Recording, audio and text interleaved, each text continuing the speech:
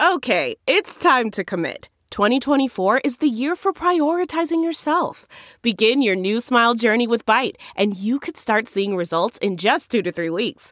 Just order your at-home impression kit today for only $14.95 at Byte.com. Byte Clear aligners are doctor-directed and delivered to your door. Treatment costs thousands less than braces. Plus, they offer financing options, accept eligible insurance, and you can pay with your HSA FSA. Get 80% off your impression kit when you use code WONDERY at Byte.com. That's BYTE.com. Start your confidence journey today with Byte. You can host the best backyard barbecue when you find a professional on Angie to make your backyard the best around. Connect with skilled professionals to get all your home projects done well. Inside to outside. Repairs to renovations. Get started on the Angie app or visit Angie.com today. You can do this when you Angie that.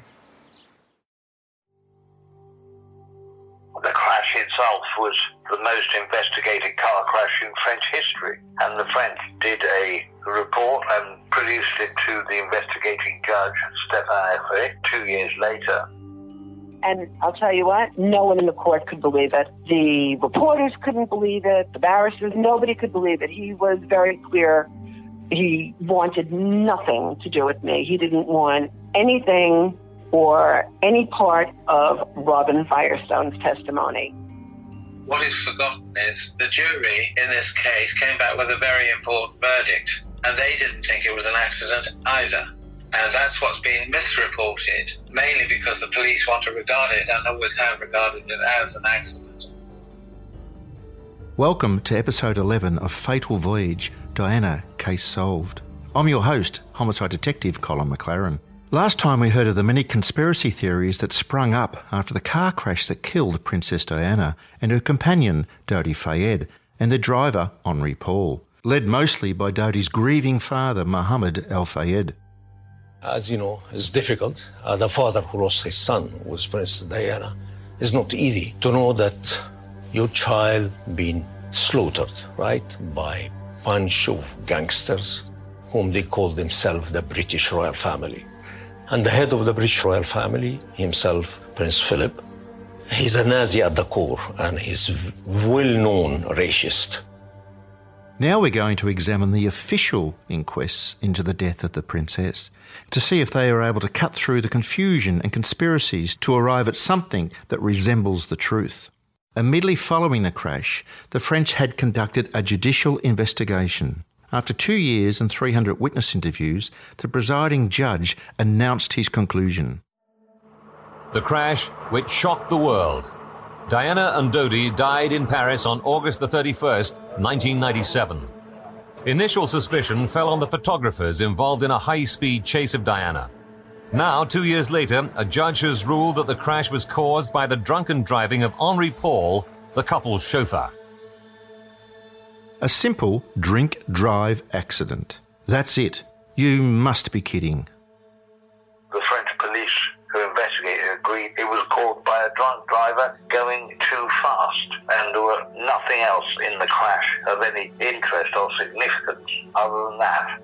Paul had been drinking in the Ritz bar, and prior to that he'd been drinking elsewhere, so he was quite well tanked up, as tests later showed. He was a drunk driver, and he drove into Pillar 13. And to make matters worse, his 6,000-page report has never been made public, and there appeared to be huge gaps in the judge's summing up, most notably concerning the mysterious white Fiat Uno. Our investigations have shown beyond doubt that a white Fiat Uno was the second vehicle at the crash site, and credible witnesses named the driver as Lee Van Tan. Police stopped searching for Fiats at that juncture, which all points to Lee Van Tan. Dodi's father, the Harrods boss Mohammed Al Fayed, said he sticks to his conspiracy theory.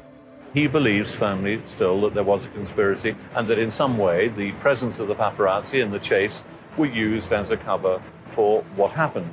2 years on, as people continue to visit the underpass where Diana and Dodi died, the views of Dodi's father are shared by others. The debate over the cause of the crash will continue. for many years to come.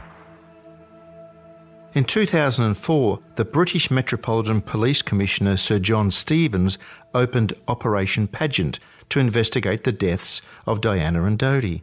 His first report was published in 2006. The conclusion? Remarkably, much the same as the French judges. But also like the French inquiry, there appeared to be huge gaps. And across the Atlantic, witnesses to the crash, such as Jack and Robin Firestone, read about the French and British inquiries with open mouths, mostly because it was the first they'd heard about any of it. I got to the line that had said that they've come to a conclusion, their conclusion that after speaking and meeting with and getting testimony from every witness that came forward, this is what they determined to be the outcome of what caused the crash. And I just was shaking. I just couldn't believe it. They claimed they interviewed all the witnesses. Robin and I were not interviewed. And something was rotten about that. I don't understand. How on earth could they put this out there that every single witness who came forth and gave testimony was brought to give formal testimony at Scotland Yard and at the French inquest? If they didn't talk to us, then there must be a couple of truckloads of other witnesses that they didn't talk to either. Something didn't smell right. Under pressure from Mohammed Al Fayed, the following year a full inquest into the crash began at the British High Court of London under the supervision of Lord Justice Scott Baker, and this time with a jury to consider the evidence presented to them. Another investigation into the death of Diana, Princess of Wales, is underway in London. It's the third official fact-finding probe into Diana's death in 1997. Will it make a difference? This man hopes so. Mohammed Al Fayed was the father of Dodi Fayed, who died with Diana in a car accident in a Paris tunnel 10 years ago. And I hope to reach the decision which I believe that my son and Princess Diana been murdered by the royal family. The jury was sworn in and immediately began hearing from those close to Diana. Everybody held their breath for a genuine result. And during the 6 months of that inquest process, I think 177 witnesses were heard, but there were many, many more who were not heard at all. The two people responsible for Henri's autopsies and the toxicology tests, most of them refused to appear at the inquest in London. Other notable names were absent from the High Court. Do you call any members of the royal family as witnesses? They are not above the law. They are not above the law. Why? Why they don't appear? As if they feel themselves they are clean, they have nothing to hide. Why they don't appear? Only if they are frightened and they know exactly they have ordered the murder. If they have any dignity or any honor, they will appear. The Duke of Edinburgh and Prince Charles both refused to be witnesses in the case of the death of his ex-wife and, in the Duke's case, ex-daughter-in-law. There was no reason why the Duke of Edinburgh or Prince Charles shouldn't or couldn't have given evidence, and they should have done so. The Duke of Edinburgh sent along his private secretary to give answers to questions, and that, of course, was clearly unsatisfactory.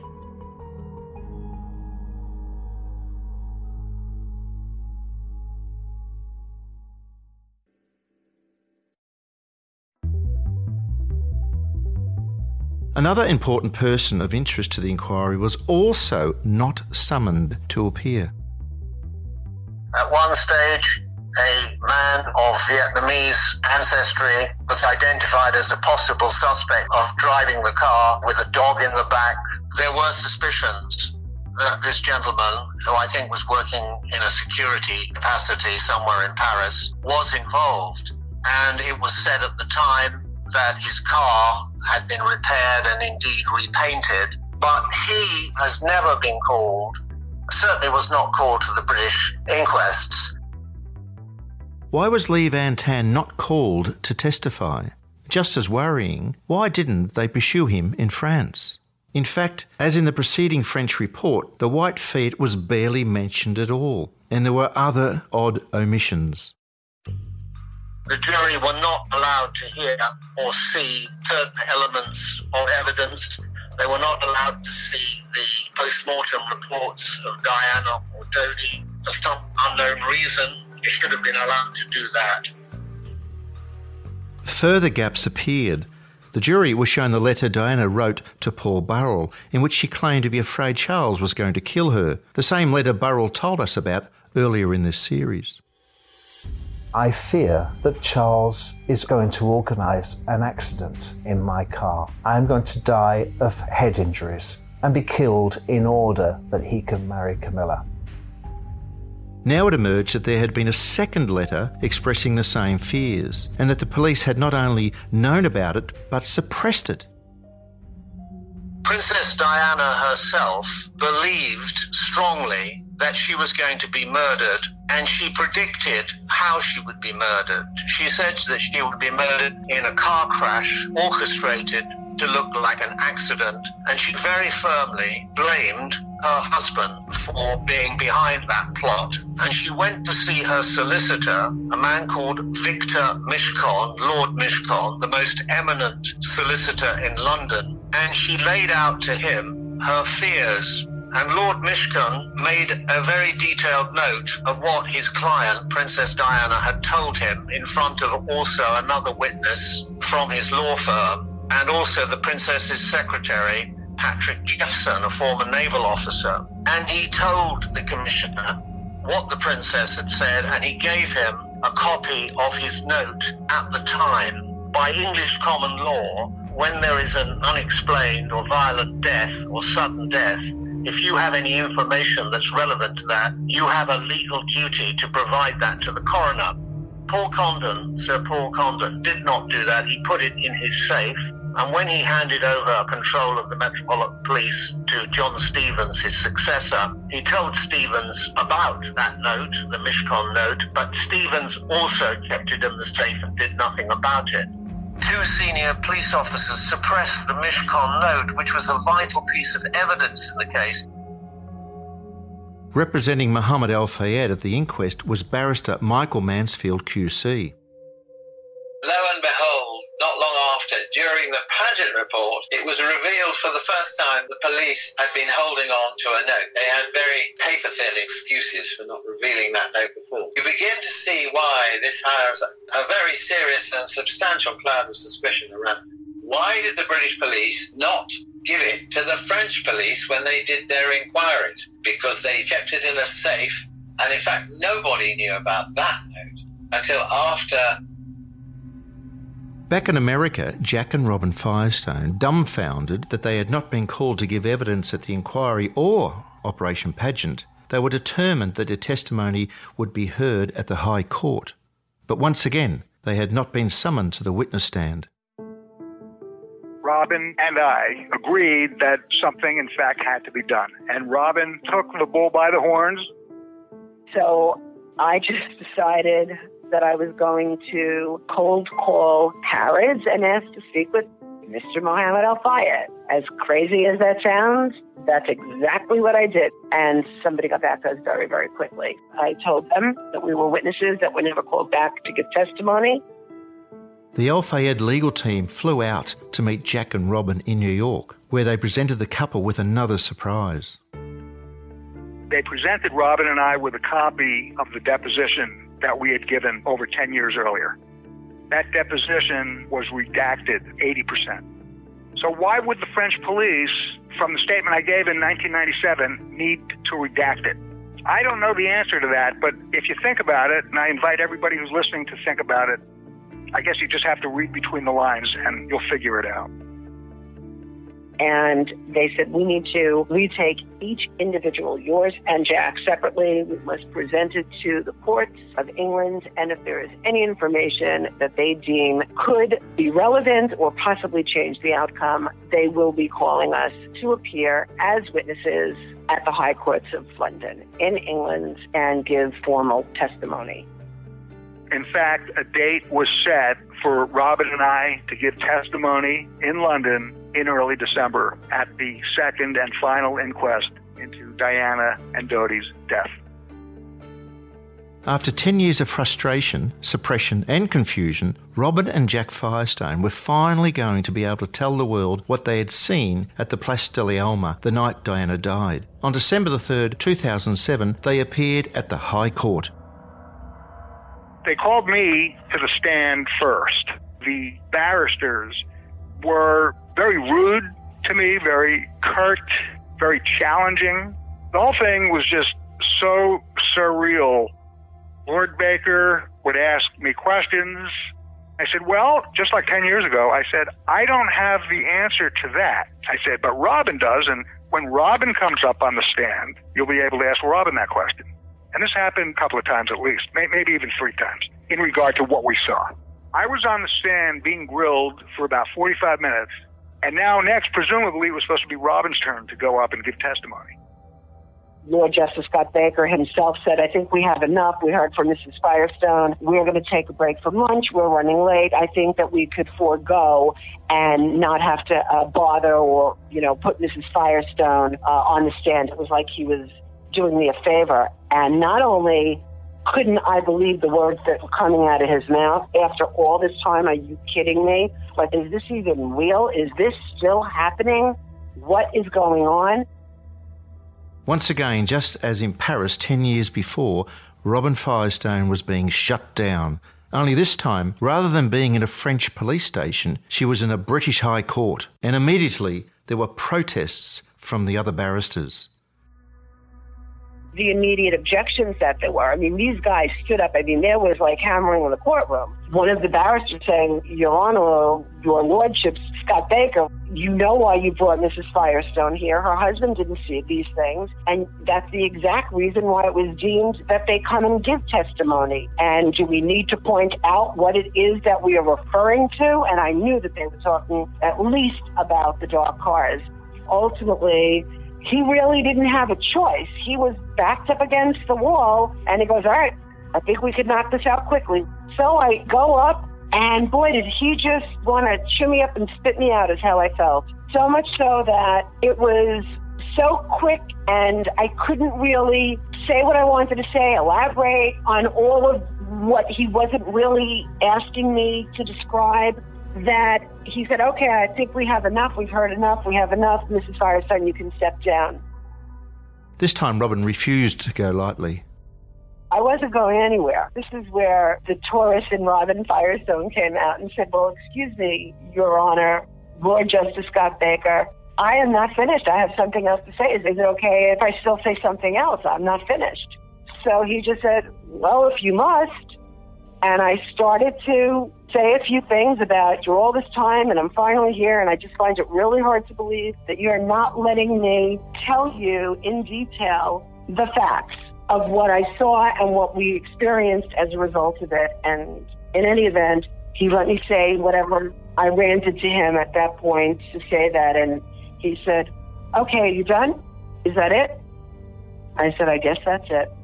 I absolutely felt like Lord Justice Scott Baker not only did not want me on the stand, but that he was backed into a corner to put me on the stand because of my testimony, but could not wait for me to get off of that stand. I always believed and will always believe that there had to be a reason that they did not want me to be on that stand. And I believe it to this day. And I do believe it had something to do with what I saw and what I was able to validate.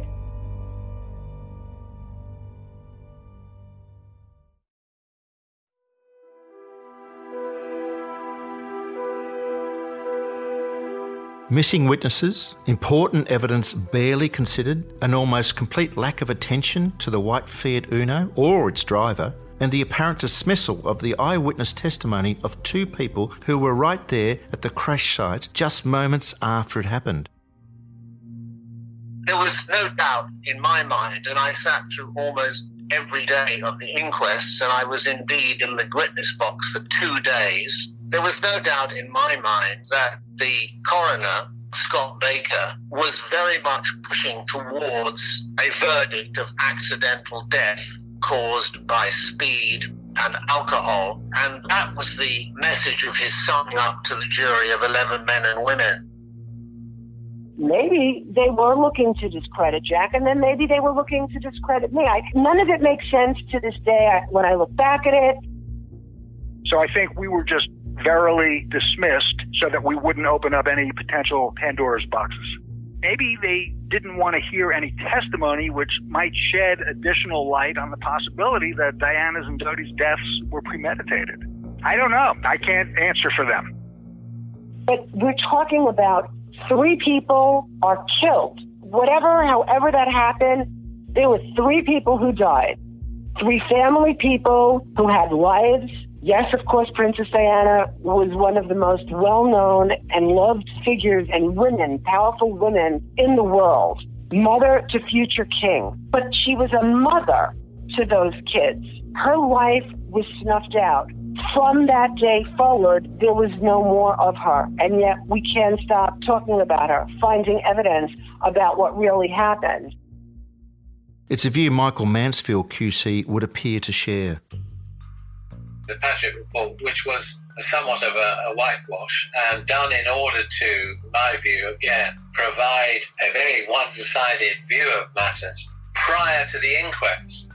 This whole investigation took place prior to the inquest. In terms of the element of how this was brought about, I personally think from the eyewitness evidence within the tunnel was necessary to cause Henri Paul to create a situation in the tunnel in which he's sandwiched between a car in front of him, the driver of which has never been traced, and he's being followed by a large number of motorcycles. However, the British police discovered that none of the immediate motorcycles were the paparazzi. They were further back.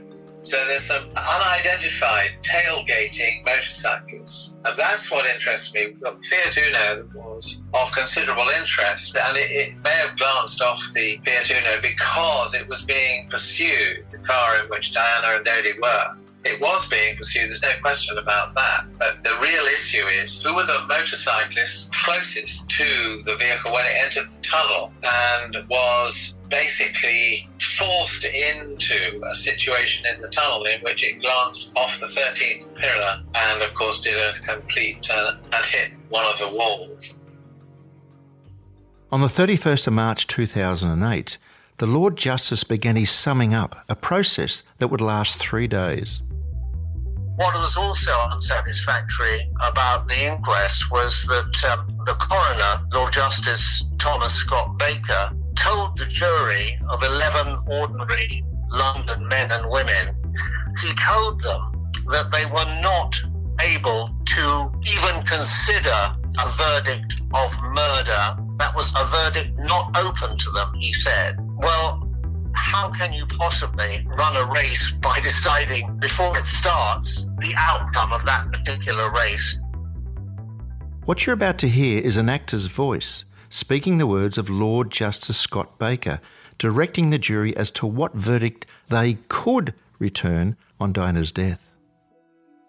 The conspiracy theory advanced by Mohammed Al-Fayed has been minutely examined and shown to be without any substance. There remain the suggestions of whether this might have been a staged accident, but for reasons that I have already explained, it is not open to you to return a verdict of unlawful killing on the part of anyone other than the driver of the Mercedes or the following vehicles or both together. Consider first whether you are satisfied so that you are sure that there was gross negligence on the part of the driver of the Mercedes or the following vehicles or both, and that it caused the death of the deceased. If you are not satisfied, you must go on to consider whether you are satisfied on balance of probabilities of accidental death. In considering each of those possible verdicts, you will consider the evidence that this was a staged accident. If that or anything else results in your not being satisfied to the relevant standard of proof of any of the other verdicts, you will return an open verdict. The jury deliberated for 5 days. On April the 7th, they gave their verdict. They brought in the most serious verdict that they could possibly have returned, which was of unlawful killing. It is a very serious verdict, of course. It stands by what it says. And they could not have done more than they did. The verdict was no accidental death. It was a result of the driving of Henri Paul and the pursuit by following vehicles.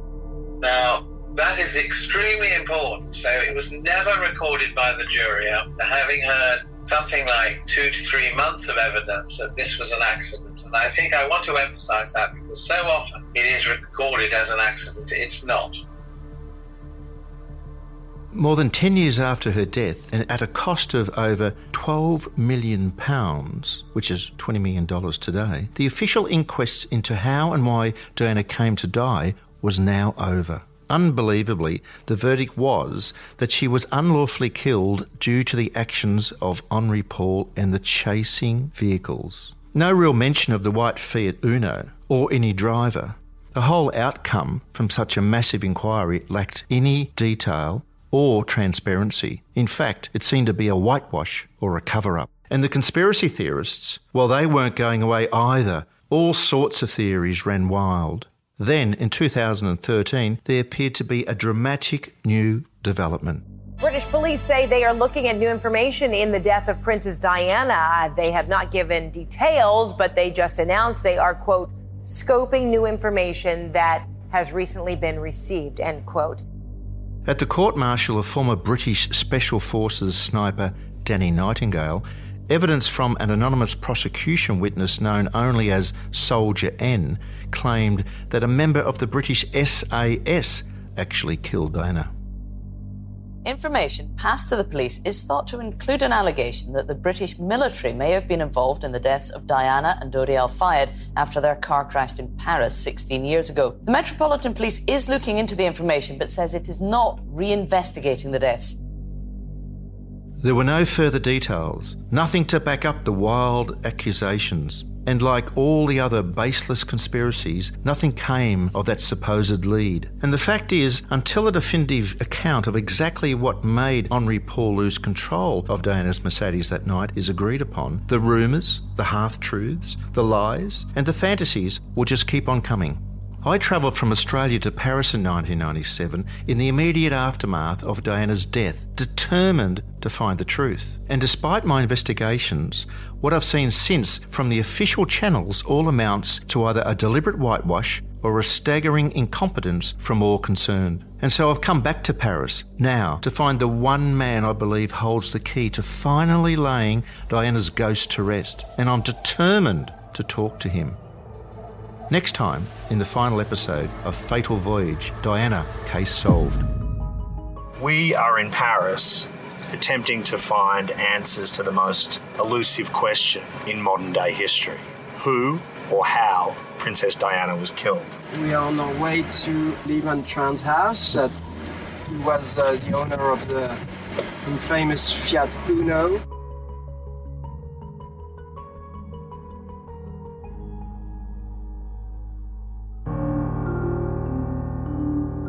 Fatal Voyage, Diana, Case Solved is hosted by me, Colin McLaren, executive produced by Dylan Howard, and is production of Broad and Water Studios and Endeavour Audio. Executive producers also include Tom Freestone, James Robertson and Andy Tillett. The series is produced by Billy Spear and written by Dominic Utton. Reporting by Aaron Tinney and Doug Montero, with additional research by me, Colin McLaren. The series is mixed and engineered by Sean Kravitz, Sam Adder and Benstown. There is so much more to this story and you don't want to miss anything, I can assure you. Make sure you subscribe to Fatal Voyage, Diana, Case Solved, wherever you get podcasts.